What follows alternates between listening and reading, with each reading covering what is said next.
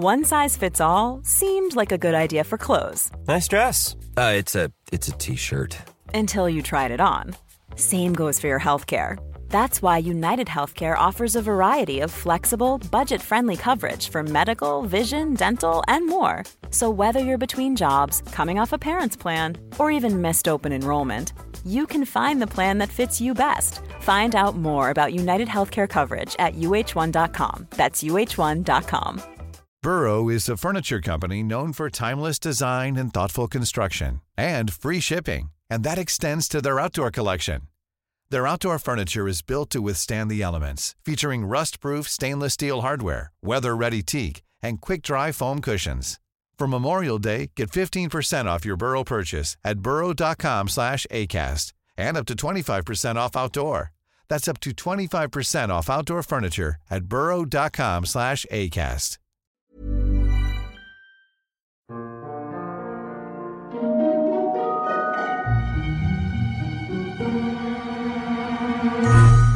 Hello everyone, and welcome to the History of Byzantium, Episode 25, The Roaring Thirties.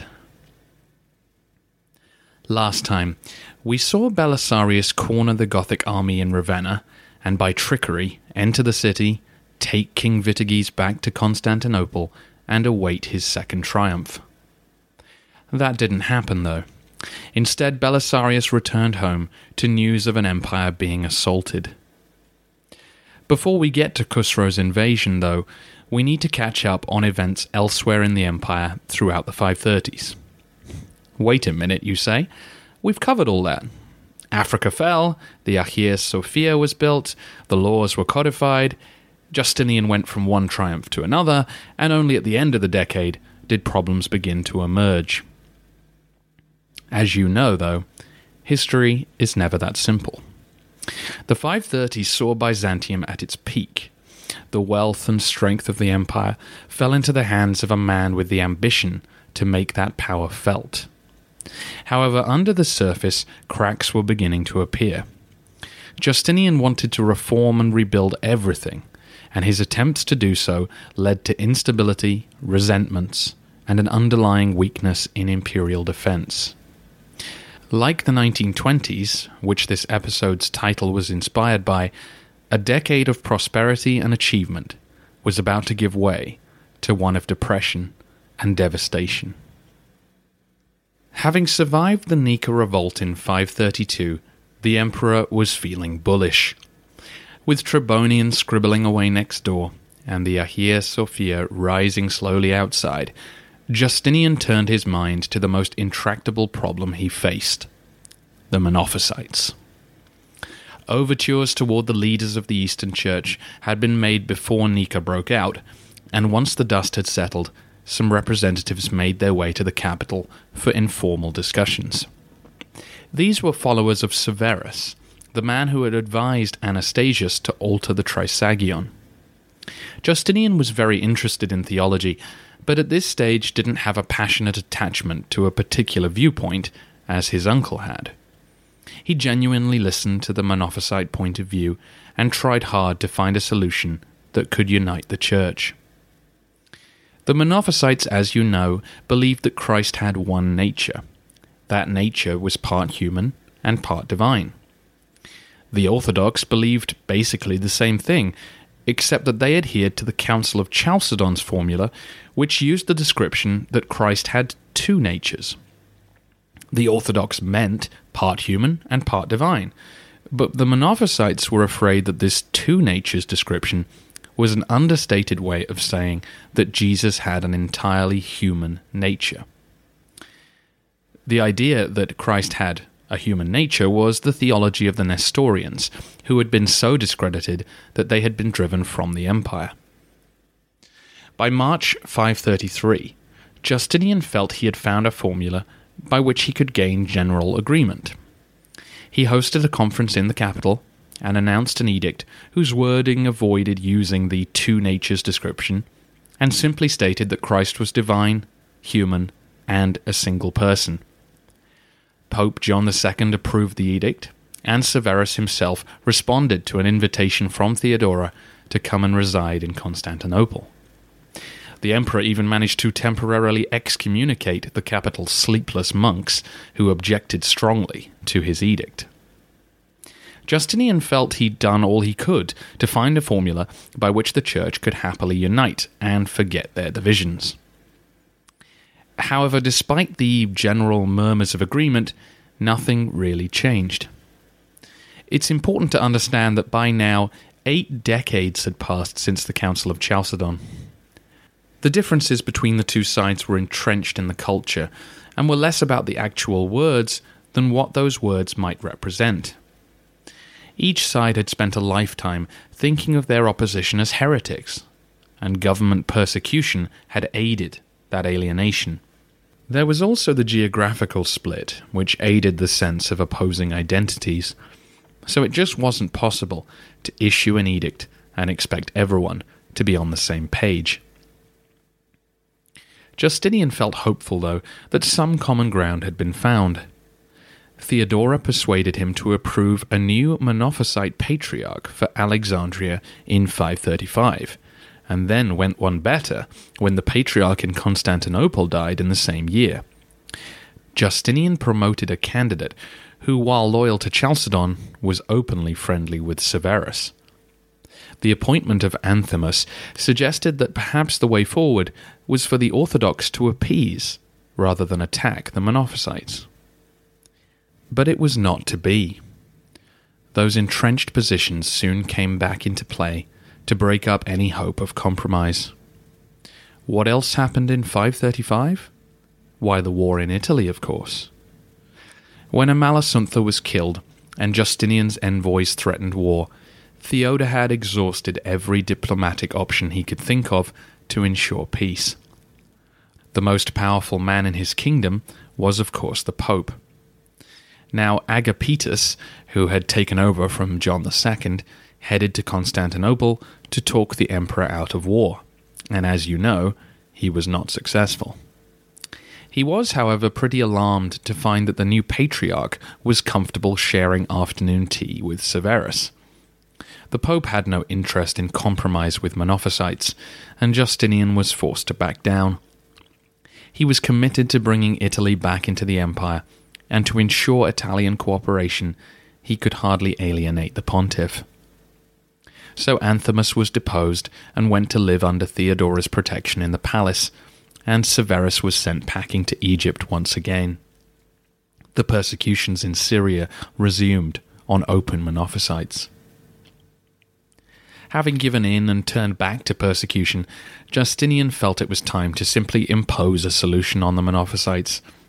In 537, the emperor deposed the Patriarch of Alexandria, Theodosius, for refusing to accept Chalcedon. His replacement was an Orthodox monk named Paul, who entered the city with an armed escort and assaulted those who opposed his investment. These attacks and other accounts of torture confirmed in the minds of many Egyptians that the Chalcedonian majority were the enemy imposing their heresy on them. Now, Justinian clearly didn't appoint a bishop to kill anyone, and once these reports reached him, he realized he'd made a mistake, and a commission headed to Egypt, led by Liberius, our career bureaucrat, removed Paul from office and replaced him with a Syrian named Zoilus. Although Zoilus killed no one, the Egyptian Monophysites began to ignore him. They remained loyal to the imprisoned Theodosius and simply held their own services and worshipped in their own way, ignoring the imperially backed man in Alexandria. Although Justinian had failed to create any genuine resolution to the Monophysite problem, on the surface it seemed like the cause of Chalcedon was continuing to dominate proceedings. The Monophysites were bottled up in Egypt, and with the return of the persecutions, and Africa and Italy to the empire, the Orthodox massively outnumbered the rest. Perhaps in time, the Monophysites would die out, as Severus himself did, in February 538. Tales of imperial oppression are a constant refrain in our sources. The picture which emerges is mixed, because there's a tendency for these historians to exaggerate and seemingly complain about the levying of taxes, which from our perspective don't seem too harsh at all. However, Justinian certainly encouraged his tax collectors to do their job, and although resentments never reached the level they had just before Nika, the men under John the Cappadocian's command were never popular. In one of his laws, Justinian urges his people to pay their taxes honestly, to pay for the armies which guard their land. However, it wasn't just armies which the emperor spent his money on. Justinian's love of buildings led to a glut of construction across the decade.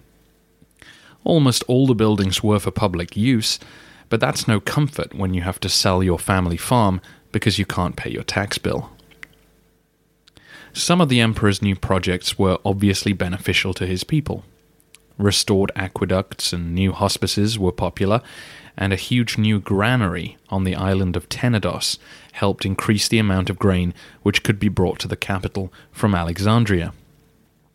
Within the capital, Justinian built the Basilica Cistern to help secure the city's water supply. Capable of holding 80,000 cubic meters of water, the structure is still there today, and an idea of its sheer size is given by its Turkish name, which translates as Sunken Palace. Naturally, Justinian wanted to lavish some attention on Jerusalem, and built the Nea Ecclesia, a church to replace an original construction of Constantine's. Although it's no longer there, the church was said to have impressed everyone with its size. It actually expanded over the side of Mount Zion and needed huge substructures to support it. Justinian is also credited with restoring 11 other churches and monasteries around the Holy City, while supplying wells for several others. Another large church in Ephesus is said to be the inspiration for St. Mark's in Venice. One of the most expensive projects which the emperor undertook was to construct a brand new city, Justiniana Prima, near to his place of birth in modern Serbia, which was probably intended to take over the ecclesiastical and possibly administrative functions of Thessalonica. However, the city was not well situated, and never assumed the prime position it was intended to. Although Justiniana Prima was a blatant bid for immortality, most of Justinian's constructions were admired. The problem was that to initiate so many projects all at once was bound to put a strain on the empire's finances. Considering that the wars in Africa and Italy were being launched at the same time, it's not hard to see why the emperor has a reputation for being reckless. To help pay for all this, the emperor encouraged John to streamline government administration. This task was motivated by ideology as well as necessity. The emperor and his prefect were genuinely concerned with removing corruption and inefficiency. Their vision was for a much smaller but better paid administration made up of men from modest backgrounds rather than local aristocrats. To begin with, they outlawed the sale of provincial governorships. A pattern we're familiar with from the history of Rome was still in effect, where men would pay a fee or a bribe to the praetorian prefect and would then make back their investment through irregular means. Governors would now swear oaths upon taking office, and local bishops and wealthy citizens were encouraged to keep an eye on them, and also to help out with minor legal disputes that need not waste the governor's time. Justinian also began to tinker with the system of provincial administration which had existed since Diocletian's reforms. He largely removed the diocesan level of administration, which had become particularly bloated with ineffective office holders. This was a return to former times, when the provincial governors would report directly to their supervisors, in this case the praetorian prefect, and in many cases governors were given both civil and military responsibilities, something Diocletian had been very concerned would lead to more revolts. By Justinian's time, though, it was seen as an unnecessary extra expense. As with most of what Justinian attempted, there was a genuine concern to make the empire better at the core of this strategy. One example of the administrative reordering saw a new quaestorship created to rule an extraordinary-looking territory which combined the Danube border provinces of Scythia and Moesia, together with Caria in Anatolia, the Cyclades Islands, and Cyprus. This seemingly bizarre combination was an attempt to make sure that the vulnerable border provinces would be allied with richer areas that could help support them with both revenue and grain. Other measures, though, were deeply unpopular. The public post was restricted to save money, leading to many furious farmers of inland provinces who had to pay for their own corn to be transported to ports, leading to much spoilage and extra costs. Some were left destitute and headed for the capital. It was the obvious place to go to find work, and those who couldn't find it turned to begging or crime. The population of Constantinople had quickly recovered from Nika, and by the end of the decade was swelling dangerously again. Justinian appointed another new quaestorship to act as a sort of passport control. He would help those with legitimate business to transact it quickly and leave, expel those who had no reason to be in the capital, or find work and housing for others. Little did the emperor know that all this effort would soon be irrelevant. Over in Africa, the themes of the 530s played themselves out in the reconquered province. A new streamlined administration arrived to take charge of the situation. Construction began across the area, and money was tight. Once Belisarius had left, the first task was to restore all Arian churches to Catholic worship and distribute former Vandal property. The estates not taken by the state were given back to their original owners. Given that about a century had passed since that time, endless lawsuits and a good amount of forgery sprung up, as anyone with their wits about them looked around to see whose ancestors they could claim were their own. While everyone adjusted to the new world order, the Moors began to raid imperial territory. You'll recall from episode 11 that I talked about how the balance between the desert and the sown land had changed over the centuries. Where once Moorish tribes had been a minor nuisance to the settled Romans, the Vandals had been repeatedly troubled by them, and now the Byzantines were to suffer the same. If you look at the border of the African provinces, which you can do if you have the time to glance at the map which accompanied episode 11, you'll see that it stretched for hundreds of miles.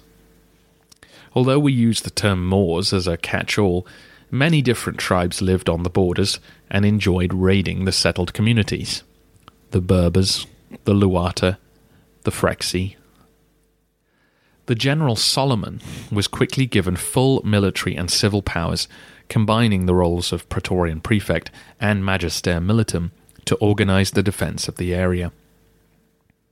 When he took office in 535, he was assaulted on two fronts, and spent the next 2 years pushing back the tribes while hastily building fortifications along the border. This all cost a lot of money, and Justinian had decided not to send any. From the emperor's point of view, Africa was a rich collection of provinces, and should be able to pay for its own defense. However, this was an unrealistic goal for a country undergoing such change, and by Easter 536, discontent about pay and other matters led to a mutiny as a group of soldiers tried to kill Solomon.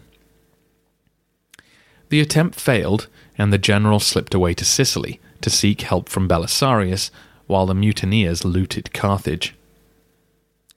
This brings us up to the start of the Italian campaign, where I mentioned that Belisarius was forced to leave Sicily and deal with the mutiny. A battle was fought as the rebels headed west to Numidia, and although Belisarius handily dispersed the army, the men fled into the countryside, and the general needed to get back to the Italian war. Once gone, the rebels reformed, and many other regiments declared in their favour, leaving about 2/3 of imperial forces in revolt. Justinian wasted no time in appointing a man to deal with the situation, and sent his cousin Germanus, who we've met before, and who was not only a good commander, but as a member of the imperial family, had the necessary authority to win the respect of the mutinous soldiers. He announced that he was not in Africa to crush the mutiny, but to deal with their grievances, and the lenient tactic bore immediate fruit. Many troops returned to Carthage, where Germanus had their back pay waiting for them. The rebels forced a battle soon afterwards, but were defeated. Germanus remained in Africa until 538, when Solomon returned to replace him. Although these two commanders oversaw peace and the construction of a defensive network of forts, the whole episode demonstrates the messy reality behind Justinian's glossy triumphs. Many of the troops Belisarius left in Africa were barbarian mercenaries with little loyalty to the empire, let alone the African subjects they now ruled. In fact, many of them were Arian Christians from beyond the Danube who took Vandal wives and greatly resented Justinian's anti-Arian policies. As with the invasion of Italy, if some of the treasure lavished on the Hagia Sophia and other projects had instead been used to pay the troops properly, then a lot of these problems could have been avoided. The unstable border made it harder for Justinian's dreams of restoring the empire to be realized. If Africa could have been quickly pacified, then soldiers could have been transferred to Italy, where they were badly needed. Instead, men had to stay and watch the frontiers, and much of Africa's wealth stayed at home to protect its people. As 540 arrived, and Khusro's army loomed menacingly on the horizon, Justinian's tax and spend policies came home to bite him. In order to pay for the eternal peace, he had cut payments to many of the border troops in the east. These limitanii were farmer soldiers, long used to irregular support from the state. However, after 8 years with no pay, they were going to provide no effective resistance to an invasion. Meanwhile, Belisarius was camped outside Ravenna, refusing to return and take charge of the army of the east. At this critical juncture, a third front was opened. After a decade of silence, the Bulgars gathered in force and crossed the Danube in early 540. So much for defending his taxpayers. The army of Illyricum was depleted by the Italian war and was unable to stop a massive horde from sweeping across the Balkans. They broke through the long walls and raided the suburbs of Constantinople, took thousands of captives from Thrace and northern Greece, and one group even crossed the Hellespont and ravaged the Anatolian coast. All the optimism of Justinian's first decade in power was quickly draining away. The dangers of overextension that had always threatened had finally become reality. There's just one more incident from the decade that I need to recount. In 536, Procopius records the following. During this year, a most dread portent took place, for the sun gave forth its light without brightness, and it seemed exceedingly like the sun in eclipse, for the beams it shed were not clear. This darkness is reported elsewhere, from South America to Ireland to China. It seems that for a year or two, summers were colder, and the sun less bright. The two most popular explanations are either a comet or meteorite strike, or a huge volcanic explosion. Either could have released enough dust and debris into the atmosphere to temporarily block the sun's rays. The incident might be of little interest to Byzantine history, if it weren't for what's coming next. In 2 weeks' time, Khusro invades, and the Byzantines are hit hard. Justinian's reconquests and building projects are of no help to the people of Antioch, who will soon see a massive army aimed right at them. As Justinian and Belisarius scramble to restore the situation, no one is aware that a far larger threat is gathering to the south. Thank you so much for listening, and for your feedback on iTunes, at Facebook, and at thehistoryofbyzantium.com.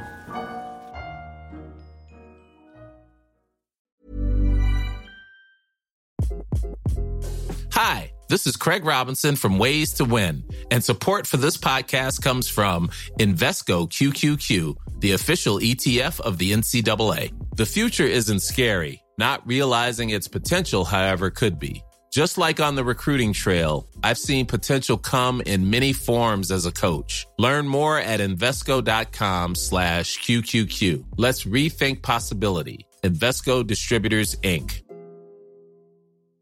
Mom deserves the best, and there's no better place to shop for Mother's Day than Whole Foods Market. They're your destination for unbeatable savings, from premium gifts to show-stopping flowers and irresistible desserts. Start by saving 33% with Prime on all body care and candles. Then get a 15-stem bunch of tulips for just $9.99 each with Prime. Round out Mom's menu with festive rosé, irresistible berry chantilly cake, and more special treats. Come celebrate Mother's Day at Whole Foods Market.